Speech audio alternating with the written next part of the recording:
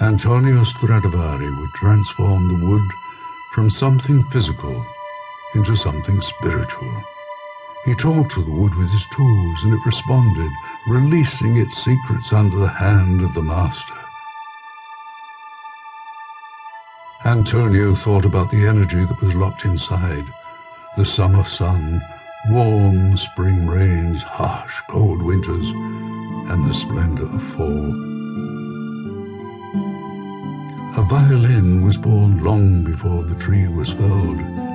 Some of the maples were 300 years old, and the instrument was simply a continuation of that life. Raphael could feel the room vibrating with energy as Antonio worked.